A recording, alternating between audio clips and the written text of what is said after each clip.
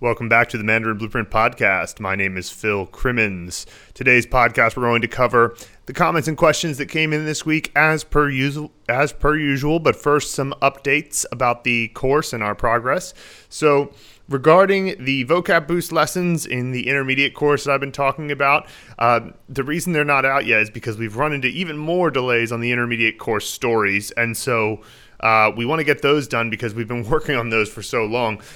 Just, little things you keep discovering, little areas where it's like, oop, this was, recorded incorrectly, or there was a problem with the text that needs to be re-recorded. And so there's just some of those things going on. And then the text tracking is on its way. So hopefully that'll be done very soon. I know I've been saying that for a while. We just keep running into delays with it. But once that's finished, then the vocab boost lessons will soon be finished after that, at which point our assistant will be able to help us finish creating level 58, which will be the final level of the intermediate course and cover everything through the HSK3. Now, I've been focusing most of my time on finishing out the order in through the advanced course. So yesterday, I just finished putting together a preliminary order through character number 2,500. So we're now almost to 1,000 more characters on top of what is already published in through the intermediate course, which is 1,530 characters.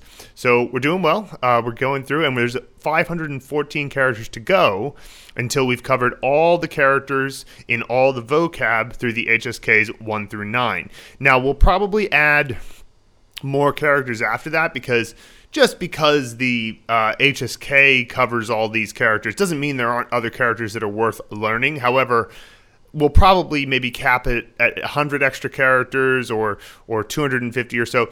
Basically, we're going to add in the most frequent 100 characters apart from the HSK. So that way you're not, the HSK isn't just like everything that could possibly be known about Chinese. And when I'm getting to this level, it's very interesting sort of seeing the vocab that gets unlocked and, what kind of detail you're getting into. It really is advanced stuff because many of the words that you're unlocking are very situational. It's like this is a word that applies in just a very few number of situations. And so it's not, they're not as essential as they would be otherwise. But as I've mentioned many times before, the reason you want to know these characters is because infrequent words come up all the time. They just don't come up repeatedly. So when you're reading any bit of text, you're going to see word combinations that you've never seen before, especially if you're reading something, say, you're reading the news, which is always going to be somewhat situational. It's going to be like, there was a flood in Zhengzhou, or there was a COVID outbreak in Nanjing from the airport, or there was a meeting between U.S. diplomats and Chinese diplomats in Tianjin. These are all relatively recent news events. And each of them is going to have vocabulary in them that are directly related to the situational affairs of the moment. However, the vast majority of those words contain characters from the top 3,000. So even though it's a combination you may not have seen before and that you won't see again for ages, it's still easy enough to understand when you have the characters understood and you have the surrounding context of the article understood. And so it's this kind of cool thing that happens when you reach a certain advanced level where it doesn't matter that you haven't studied the word in an academic setting and gone, I've learned this word properly through the Mandarin Blueprint method, because your foundational knowledge is so strong that you just make the connections yourself. It's really a beautiful thing when you get there, which actually relates to something else that I wanted to chat with you guys about, which was a recent conversation that we had with Rebecca and Christine. So they both live in New Zealand and they're study buddies. And so both Luke and I had a chat with them, I guess it was about a week and a half ago now.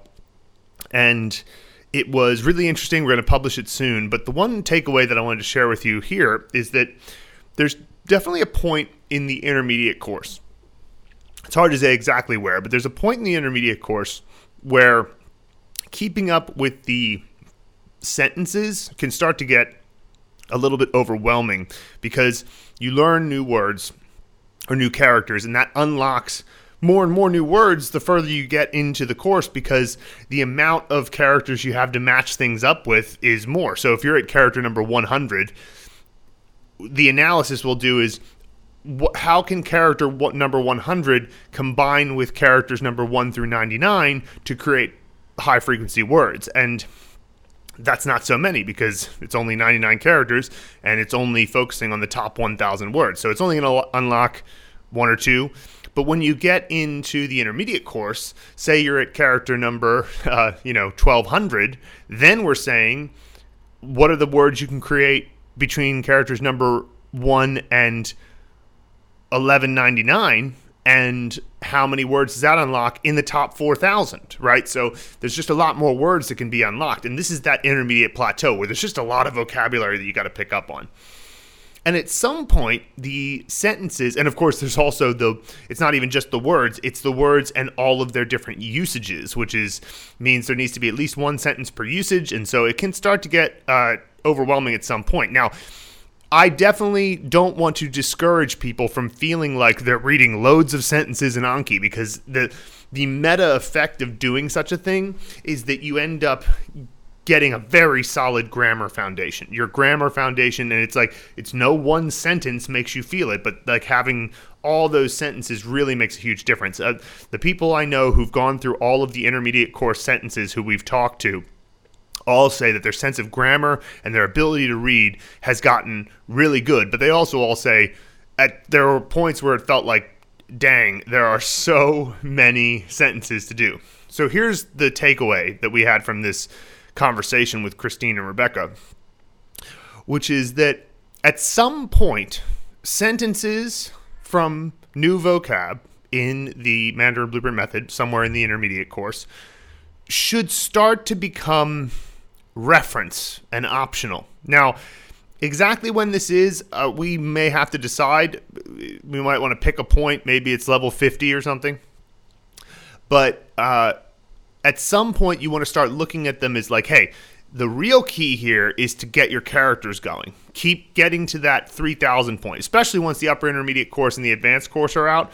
The key is just to try to get those characters under your belt. And then going back through the Mandarin Blueprint materials and reading through, like, especially the long form content, and maybe there's a particular word that you want to make sure that you have down for the HSK. It's like an HSK word and you still don't quite get it, but you can reference the Mandarin Blueprint sentence for it and be sure it's comprehensible for you. But there's definitely a point where you've gotten the grammar understanding under your belt. Like, that's there. It's totally, you've had enough sentences to build up your grammar foundation, but you're not yet to the point of having all the characters you need. And wherever that point is, which is a bit subjective, that's the point where you really want to sprint on the characters and get those under your belt. Now, so we'll figure out exactly when this is, but the point is that's why I'm so focused now on finishing the character order, because if we can finish the character order, by Black Friday, which is our goal, then you guys are going to be in great shape to get to that advanced level of Mandarin that you need. And then you can go back to the other materials and it can be much more reference-based. You can be like, let me read this article. Let me look at this sentence for this particular word. And it'll still be highly valuable to you, but it'll be coming from a place of your character foundation being solidified. So it's kind of this interesting thing where the process of growing into your Mandarin understanding is, it goes through these phases where different things are important. So obviously at the very beginning, pronunciation and character components and characters are the most important. Then learning words are really important. And then you go into this long phase of sentences and grammar being super important. And it's not that it doesn't remain important. It's just that you reach a peak of grammar being important.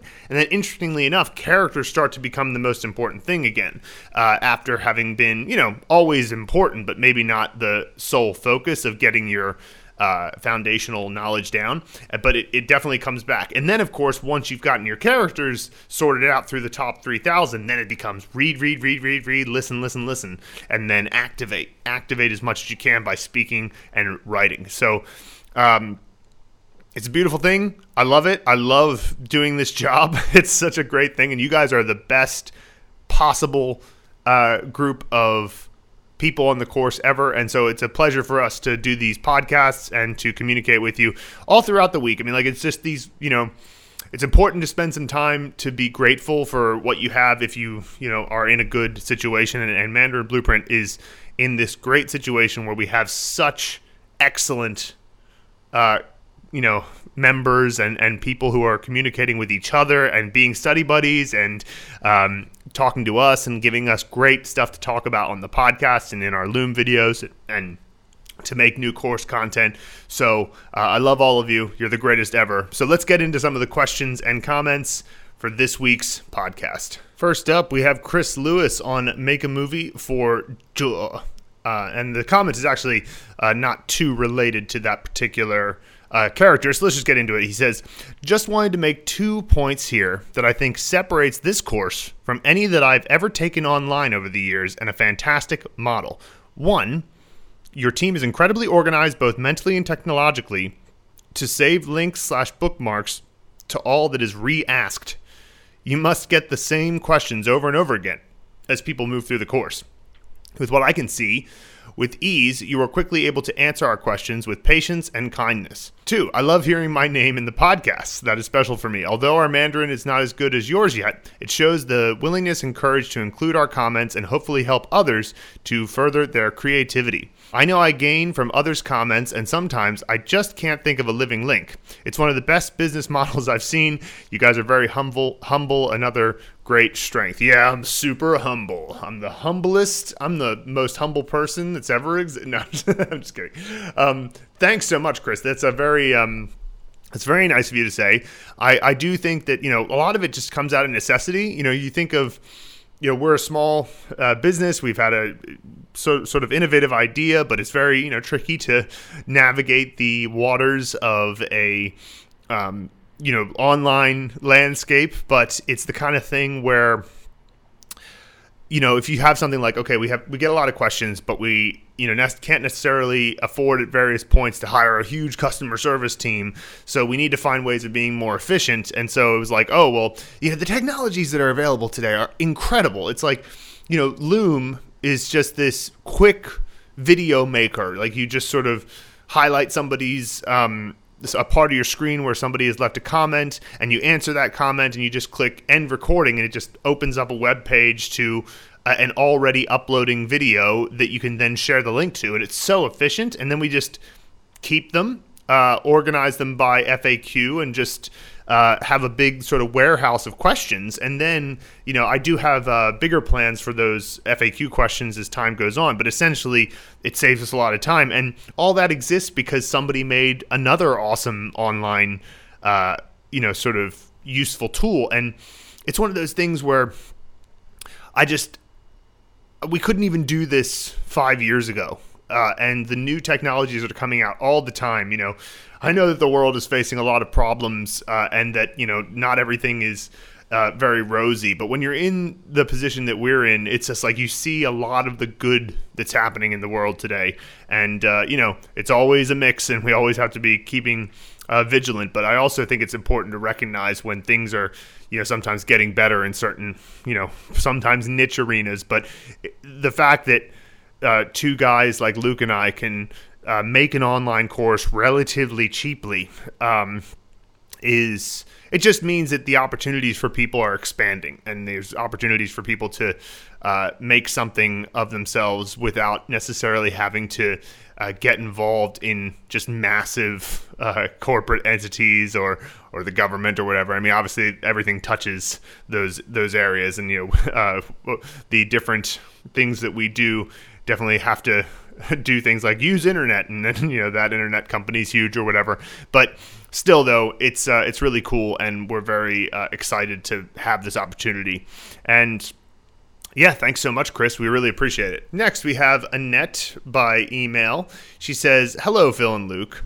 I just bought the lifelong membership as this is the best bang for the buck. I do clearly see that compared to the other offers, and having seen what else is out there online, and the costs, and knowing what you are working on getting courses to the highest proficiency levels too.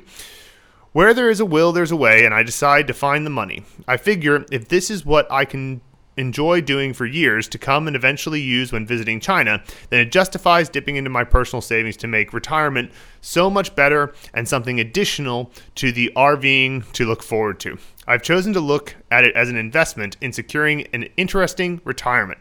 Scientists say to keep the mind active, and learning a new language is one of the best ways to do so. I'm excited to deep dive into this project. I've been using the free trial and was blown away by the thoroughness of your lessons, right down to having the Anki card set up to meticulously follow the videos. You really do make it easy for students. I did the pronunciation course first. Makes sense to do it up front. Same as I did when I learned French, Italian, and Russian, so no surprise it's what you do first. These pronunciation cards will be something I will go back to over and over again.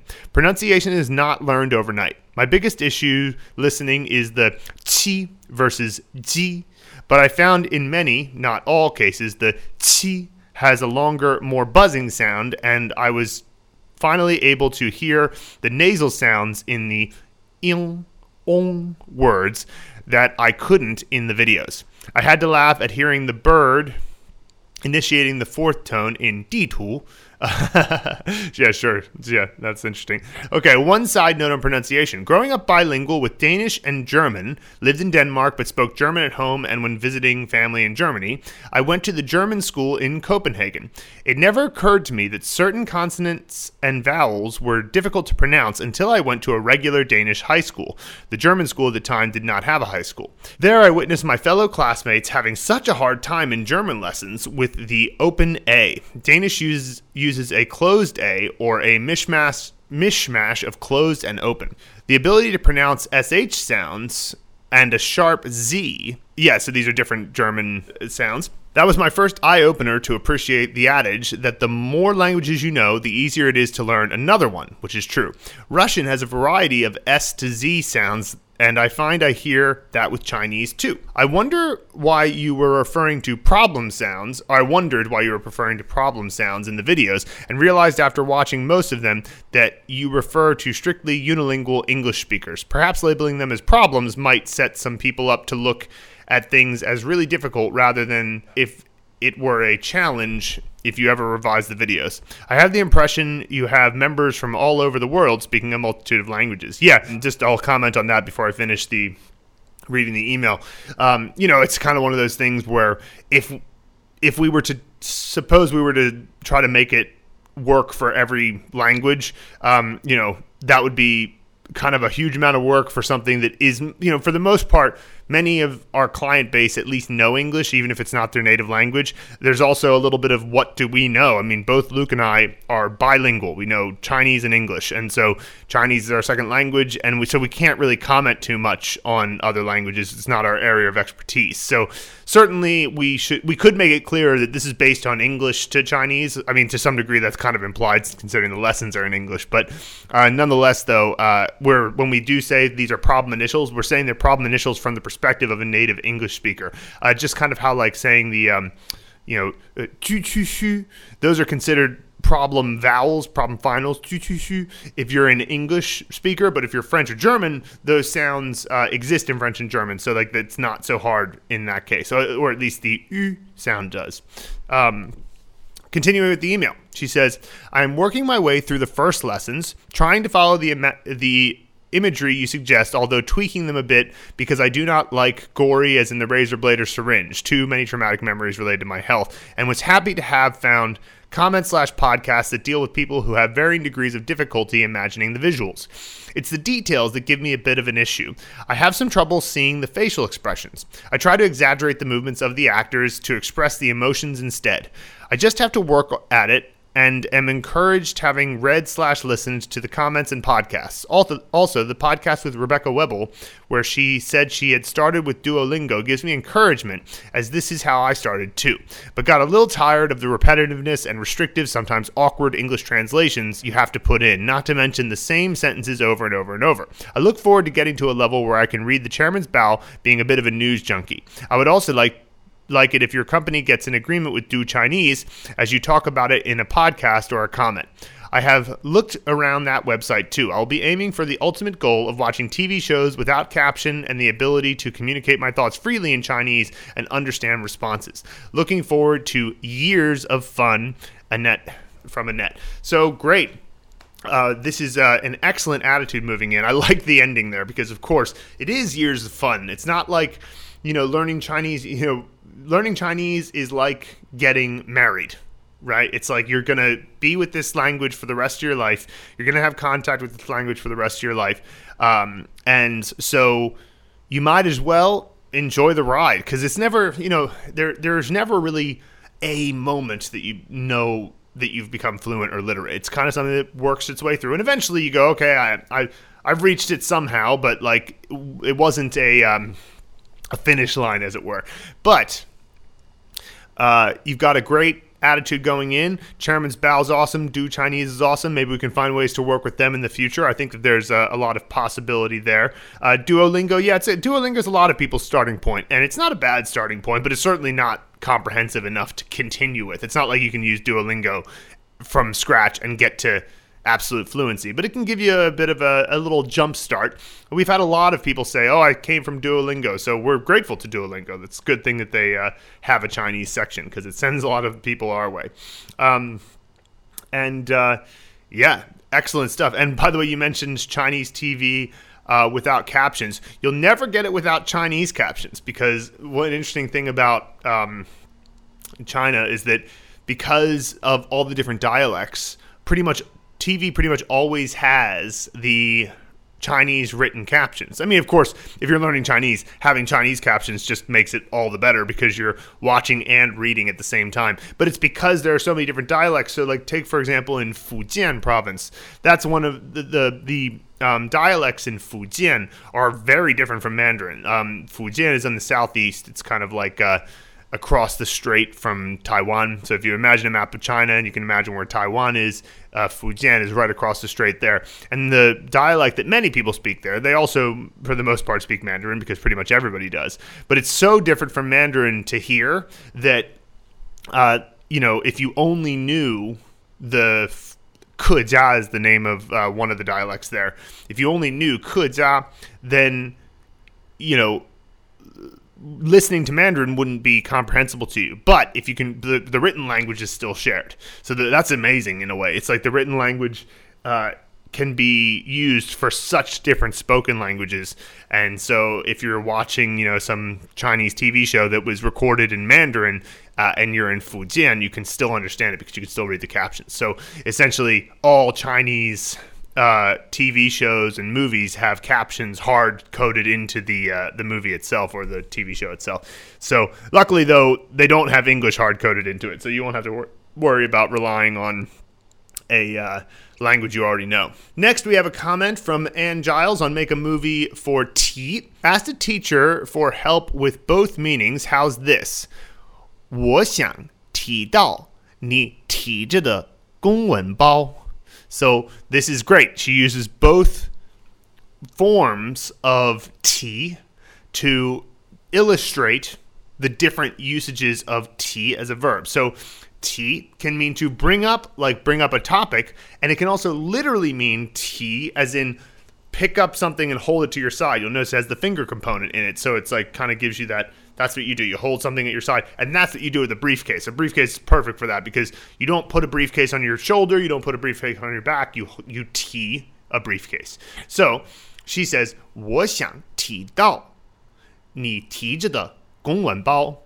And so the first one is I want to bring up the suitcase or the briefcase that you're carrying. And why would you do that? Well, maybe, and I pointed this out to Anne, like maybe you're at an office environment and somebody is carrying a briefcase in, and on the briefcase they have a bunch of stickers on it, and some of the things on it are not safe for work. I don't know.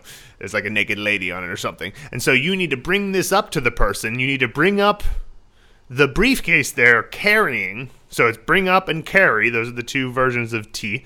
And the reason you need to bring it up is because there's something on it that they shouldn't have. So you need to bring it up as a topic of conversation. Because at first when you read it, it's like, why would you need to bring up as a topic of conversation someone's briefcase, and so it's like make a little mnemonic and come up with, well, there could be a reason. Imagine that they're, it's or maybe it's all tattered, to give a little bit less of a racy example. It's just, you shouldn't have such a tattered briefcase in the office. We're professionals after all. So that's a good way of coming up with the differences in usages there from Anne. Next, we have Annette on Make a Movie for Wu, which means noon, like 上午 before noon, 中午 right in the middle of noon, and 下午 afternoon. Okay. Would this work? I previously had the plus sign as a giant plus sign, but I hear that you can adjust it somewhat to fit the movie. I'm still trying to figure out the movies. In this case, the famous scene from High Noon is the template. Worf from Star Trek sees the loser Donald Duck entering the living room of my childhood home carrying an item shaped like a metal plus. Donald Duck has a temper and immediately challenges Worf to a duel. Worf thinks this is ridiculous. He reluctantly agrees to the High Noon challenge, saying he will only use his bat'leth against Donald Duck's metal plus. Metal against metal. The clock starts ticking toward noon. No sooner has the clock chimed noon, and Donald Duck finds himself balancing on top of the metal plus, having been defeated by Worf. So this is a great scene overall. There's a lot of elements that are very sensual. You've got the sound of the ticking clock. You've got it chiming at noon. That's very good for the meaning. There's only one minor thing that I would say could be confusing. Now, first of all, when I say could be confusing, I mean, it may not be. You may have no trouble remembering the scene and no problems whatsoever. But since we're early in the course at this point, it's worth considering, being a little bit hypercritical in order to make sure that you get the basics of how this works. So the one issue is the bat'leth. I don't know if I'm pronouncing that right, but Worf is carrying a bat'leth to do his High Noon battle against Donald Duck, but that bat'leth doesn't represent anything as far as I can tell. We've got the giant plus is what Donald Duck is holding. Donald Duck himself is the loser component at the top. And Worf is the actor, so Worf is supposed to be there. The living room of the childhood home, that's the final, because there is no final. So that gives you, and living room gives you third tone. So we know that, and we know the components, and we know the meaning because of clock striking noon and there being a duel at noon. So that's all there. The only thing that is representative of nothing is that bat'leth. And so if you were trying to remember your movie, like you got to your Anki card in a couple of weeks and, noon, pinyin, wu comes up and it says, all right, write this character.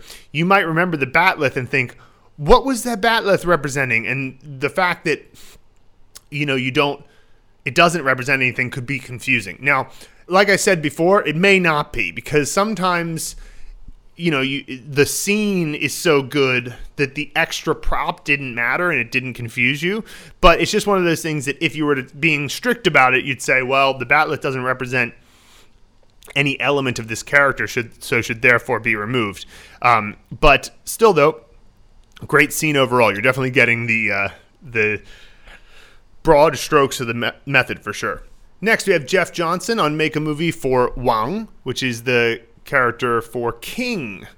Guo Wang is the full word for king, but Wang by itself it's also a very common last name. This was a fun one for me. I chose to have the scene be a king's coronation. Further, as a special guest, I have a friend named Wang.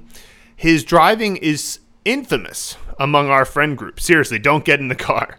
So it not only made sense with his name, but it gave an extra reason for the crowd to cheer extra loud at the end. Kings did not drive themselves, after all.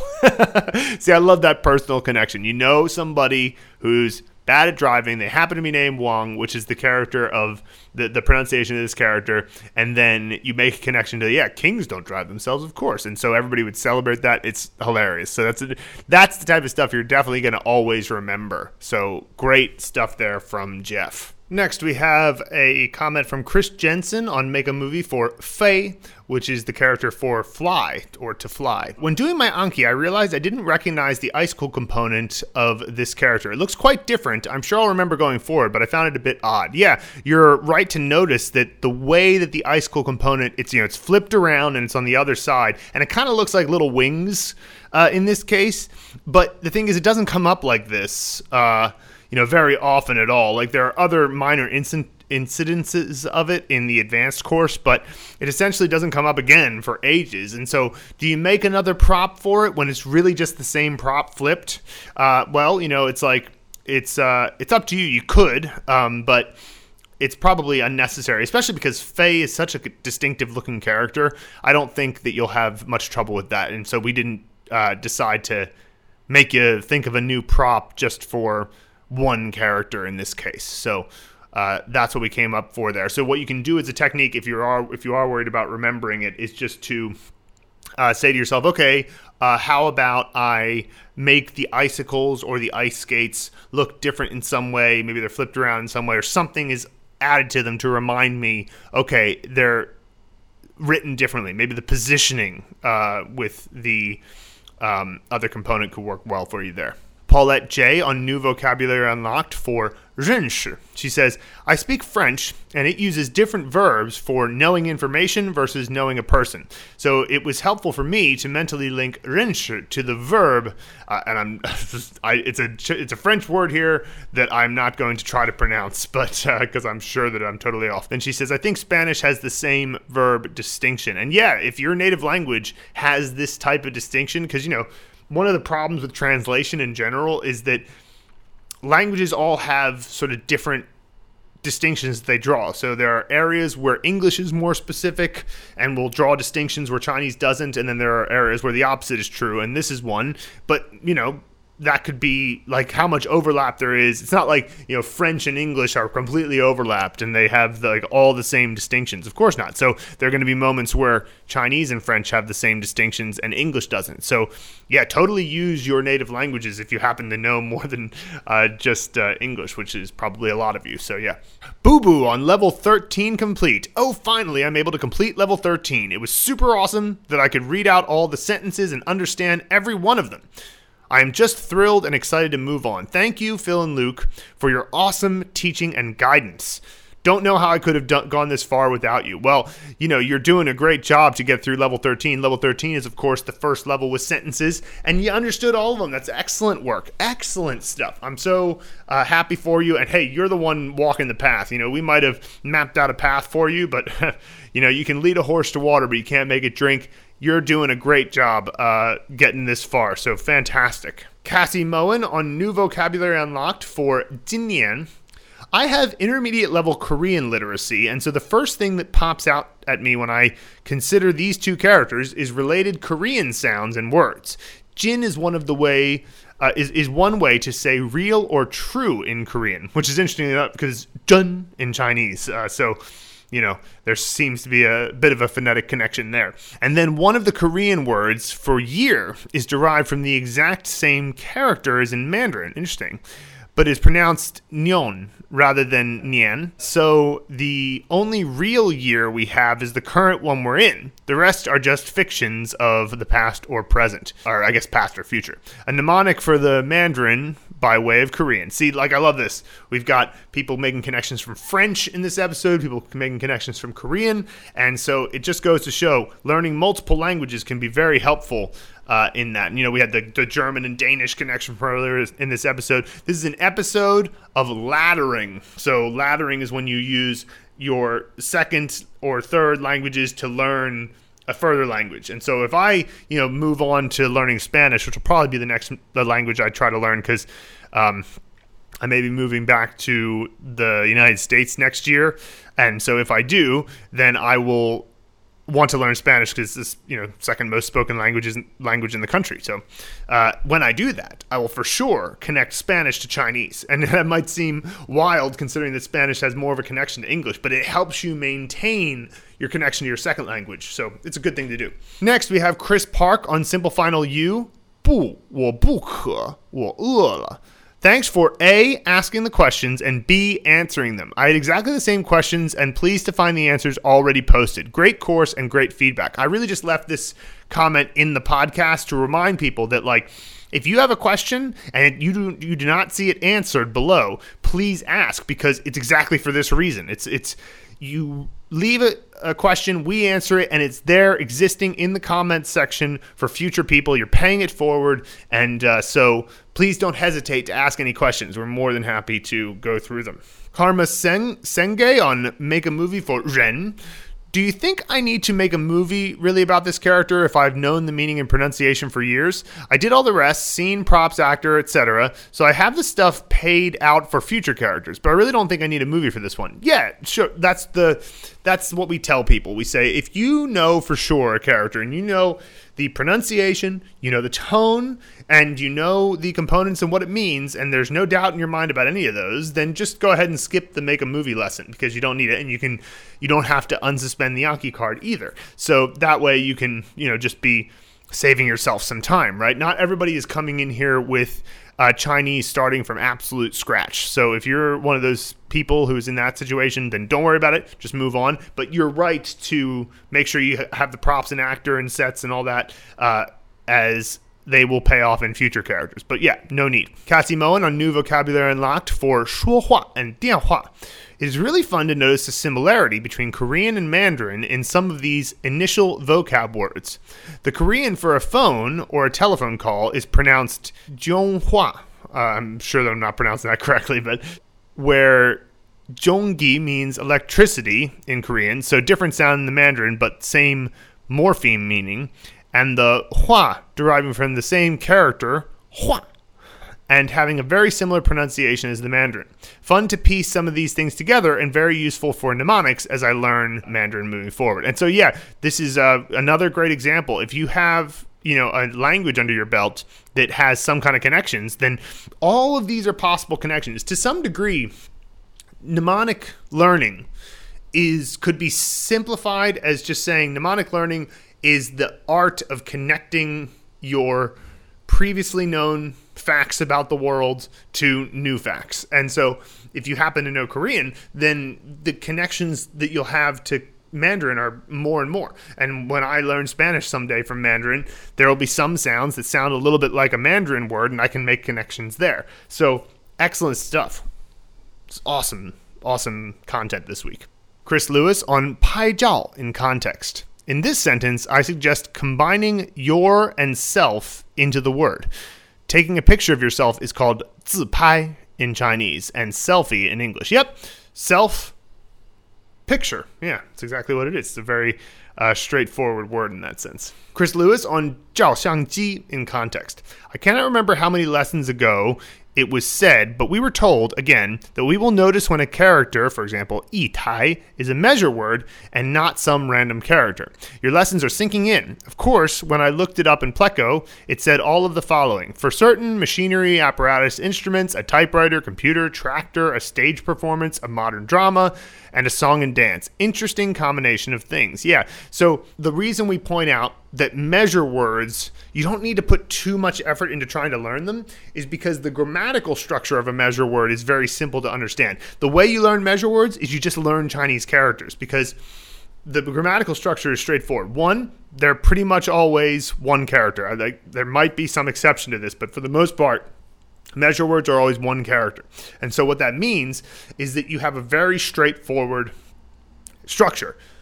Number, like 一, or liang for 2, or san, and then measure word, and then noun, right? So number plus measure word plus noun. So obviously at the beginning you learn 个, so like 一个人, one person, 三个人, 3 people, right? But you don't necessarily at that point know all these other measure words. You don't know all these other measure words, but you can see that same structure later with a different measure word, like 一台照相机, 一台照相机, meaning one camera, right? And that once you have that, you see that, you go, well, a 照相机 is a noun, and clearly we have a number here, and then we have a character in between. Well, that probably is the measure word. And then you read, and you see this pattern over and over and over and over and over, and then the next thing you know, you just recognize when there's a measure word. And then you start to just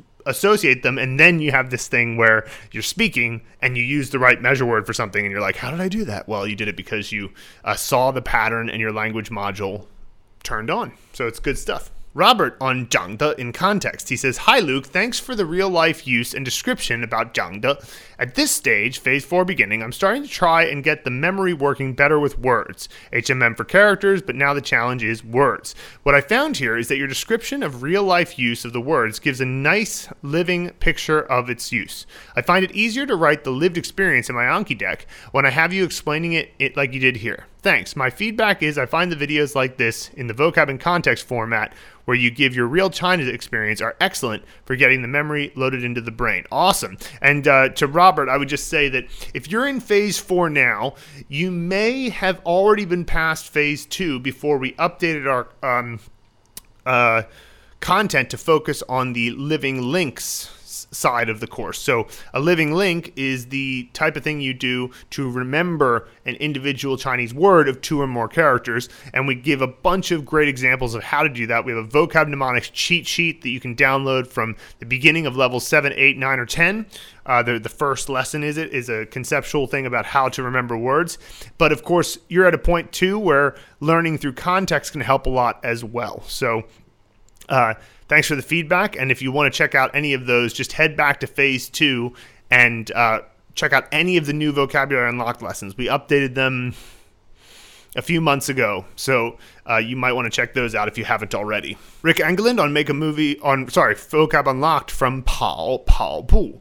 He says, and I found 跑步机, which is not a high frequency word, but easy to learn. Right, so if you were to guess, 跑步 means run, and 机 means machine. So a run machine, well, that's a treadmill. So it's pretty easy to learn. There are a lot of things like that in Chinese. So Rick is right to point that out. Kairi Shikari on vocab unlocked from Li, which is meaning ceremony. He says, in what kind of situations would you use 礼拜天 rather than something like 星期日 or 周日? They all mean Sunday, right? They're just 3 different ways of saying Sunday. 礼拜天, 礼拜 means to worship, right? So the 礼拜天 is kind of more based on the idea of, Sunday worship. Maybe it's a bit of a Western idea to some degree, integrating its way into Chinese.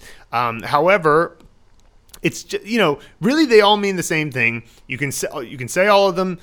礼拜天 will sound a little bit more formal, but it's not wrong. People will understand you, and they won't think it's weird. So essentially, that's the situation. I would say all 3 of them are the same. There's not too much of a difference. Chris Lewis on 拍照 in context. According to Pleco, these 2 things both look the same. Is there much of a difference? 拍照 and 拍照片. Really, they're the same. The 拍照 is just a abbreviation for 拍照片. So 照片 is an actual picture. So you're saying you're taking pictures, and then that just gets abbreviated to 拍照. 片 is any kind of like thin thing, like 一片面包 is a slice of toast or a slice of a picture, like a Kodak picture you can imagine, and or a Polaroid picture. And so that's a 片, that type of object. And so a 照片 is the 片 that is of something that got illuminated, something that got, it 照 is the way to think of it. And that's so you 拍照片 or just 拍照, either way.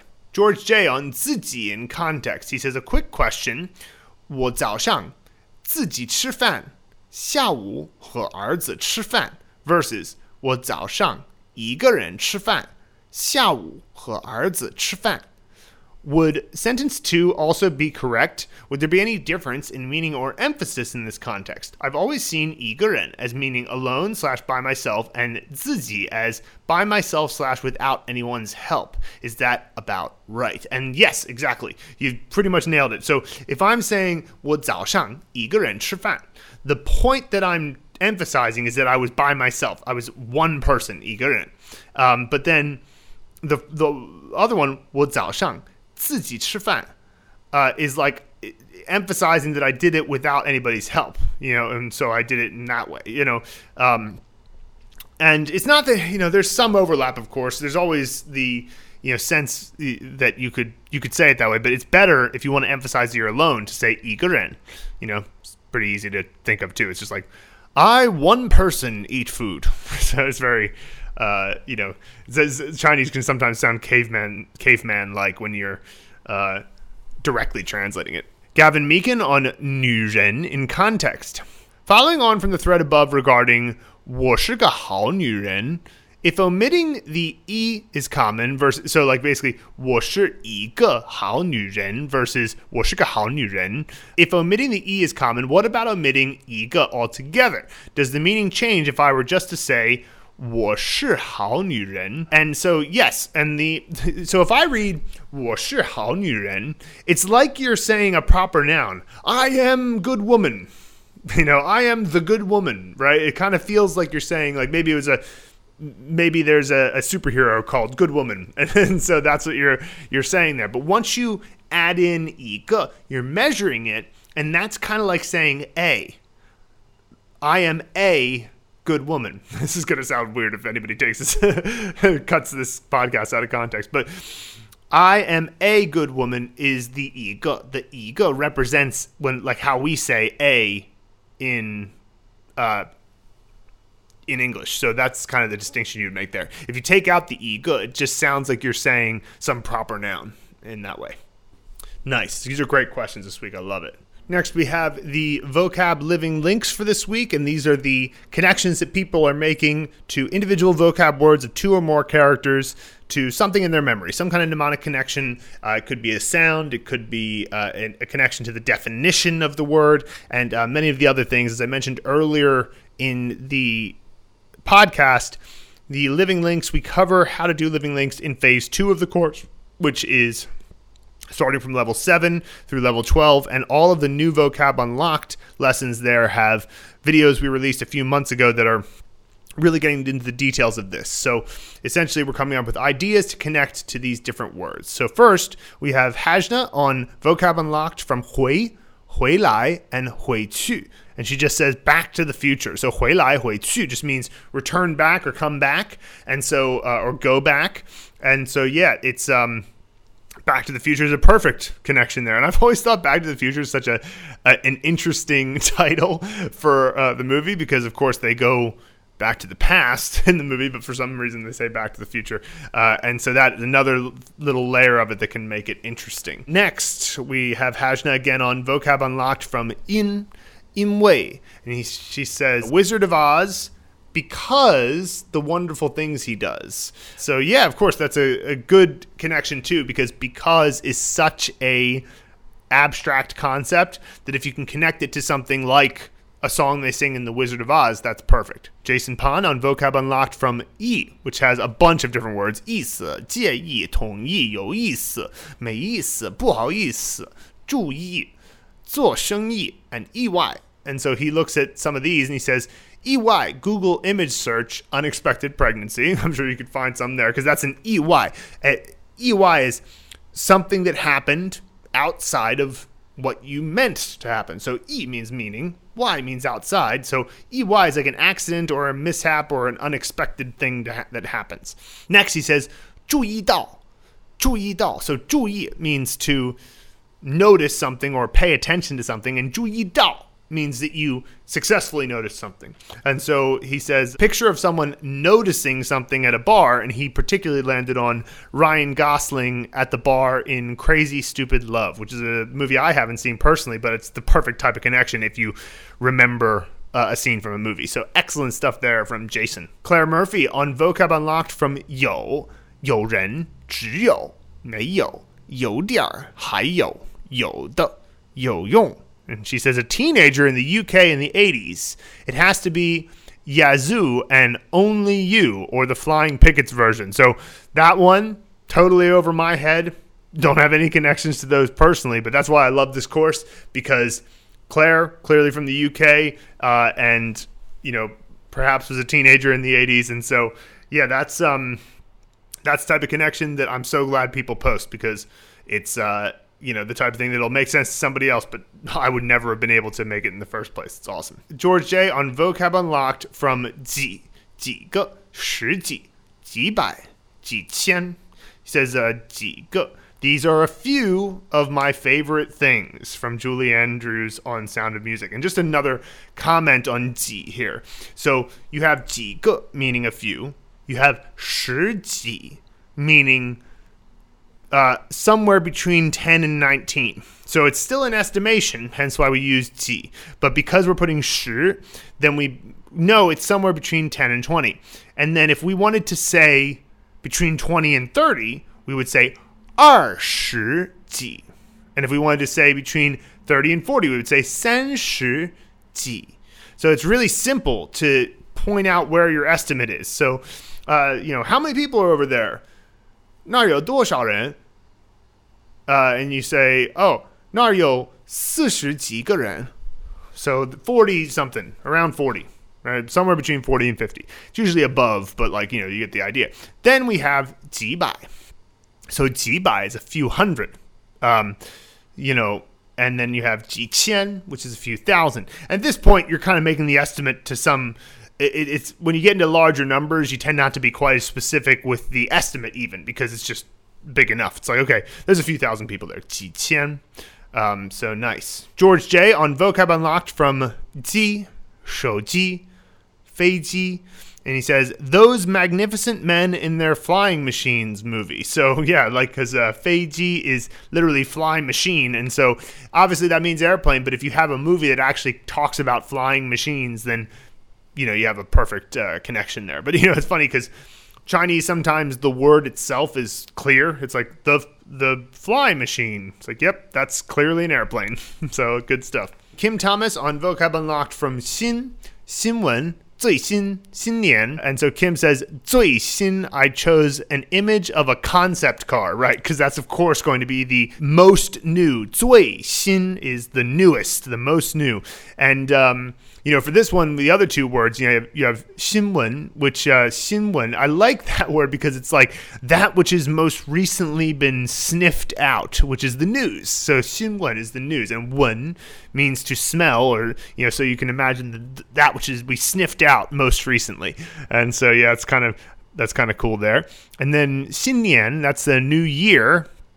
I mean, there's lots of associations with New Year. Party hats, those in the noughties, like if it was 2008, everybody had those glasses that had the two eye holes and the two zeros. So it's 2004. I'm going to wear those glasses.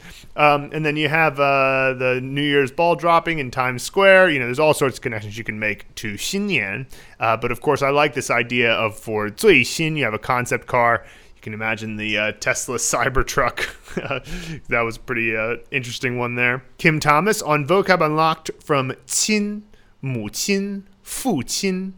And for 母亲, he chose Mother Teresa. And for 父亲, he chose Father Time. So two good connections to mother and father there.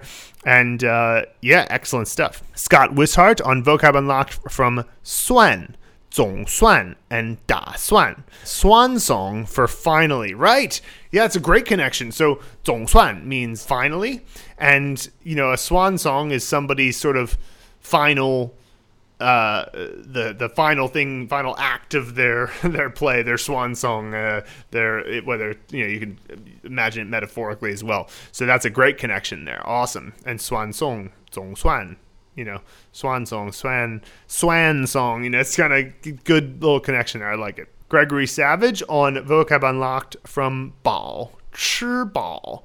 And he posts link to a Monty Python meaning of life skit. And he says, the meaning of life with the fat man overeating, saying, I'm full, then vomiting till his guts spill all over the place. Ah, such treasured memories. Maybe you had to be there and 23 to appreciate it. But no, I loved all the Monty Python stuff. And I'm, so that's a perfect type of connection for 吃饱, to be so full that you're, you've eaten and you're just completely full. And, obviously that scene will be a perfect type of connection for that. Chris Lewis on Vocab Unlocked from 单单身 and 简单. I can't speak for others, but I love dancing 单身 as a single. 简单. GN, it's so simple. Dan is our man. Yeah, Dan the man, Dan is our man. GN, Jian, Dan, GN, Dan, right? So it's like kind of that connection to all those different sounds there. Great stuff. Chris is awesome at those. He's really, really good at the vocab living links. Robert on Vocab Unlocked from 定, 一定, 决定, and 不一定. He says, I like to visualize a game show in progress. When the host reveals the contestant is correct, you hear a 定 to confirm that they got it right. Yeah, sure. That's a good one. And also, 确定, which is not a word that unlocks yet. That unlocks when you learn the character 确. But 确定means to confirm. So, like, that's even better for this type of connection as well. Awesome stuff, Robert. Rick Anglin on Vocab Unlocked from 客人 and 不客气. He says, I think 客人 also covers what we would refer to in English as a customer at a restaurant or a diner, etc. Yeah, it can be. So like, but you'll still use 客 for these. So one way to say a customer is a 顾客. That's the guest you look after, the 顾客. And then there's also 客户, which means client. So that's kind of more in business settings and not necessarily at a diner or something. But still, though, 客人 could still work. But just bear in mind the reason it works is because 客人 is generally thought of as being a guest in your home. But if you're being a diner, you're like, oh, it's like such a good home environment. It's like it's like our guests here because it's like they're at home. But they're kind of making that connection there. So yes, you could still use it, but it's because of that. It's making a connection to the initial meaning of being a guest in someone's home. Rick Anglin on Vocab Unlocked from 路, 马路, 走路, and 路上. Forrest Gump jogging 跑步 across the USA 路上.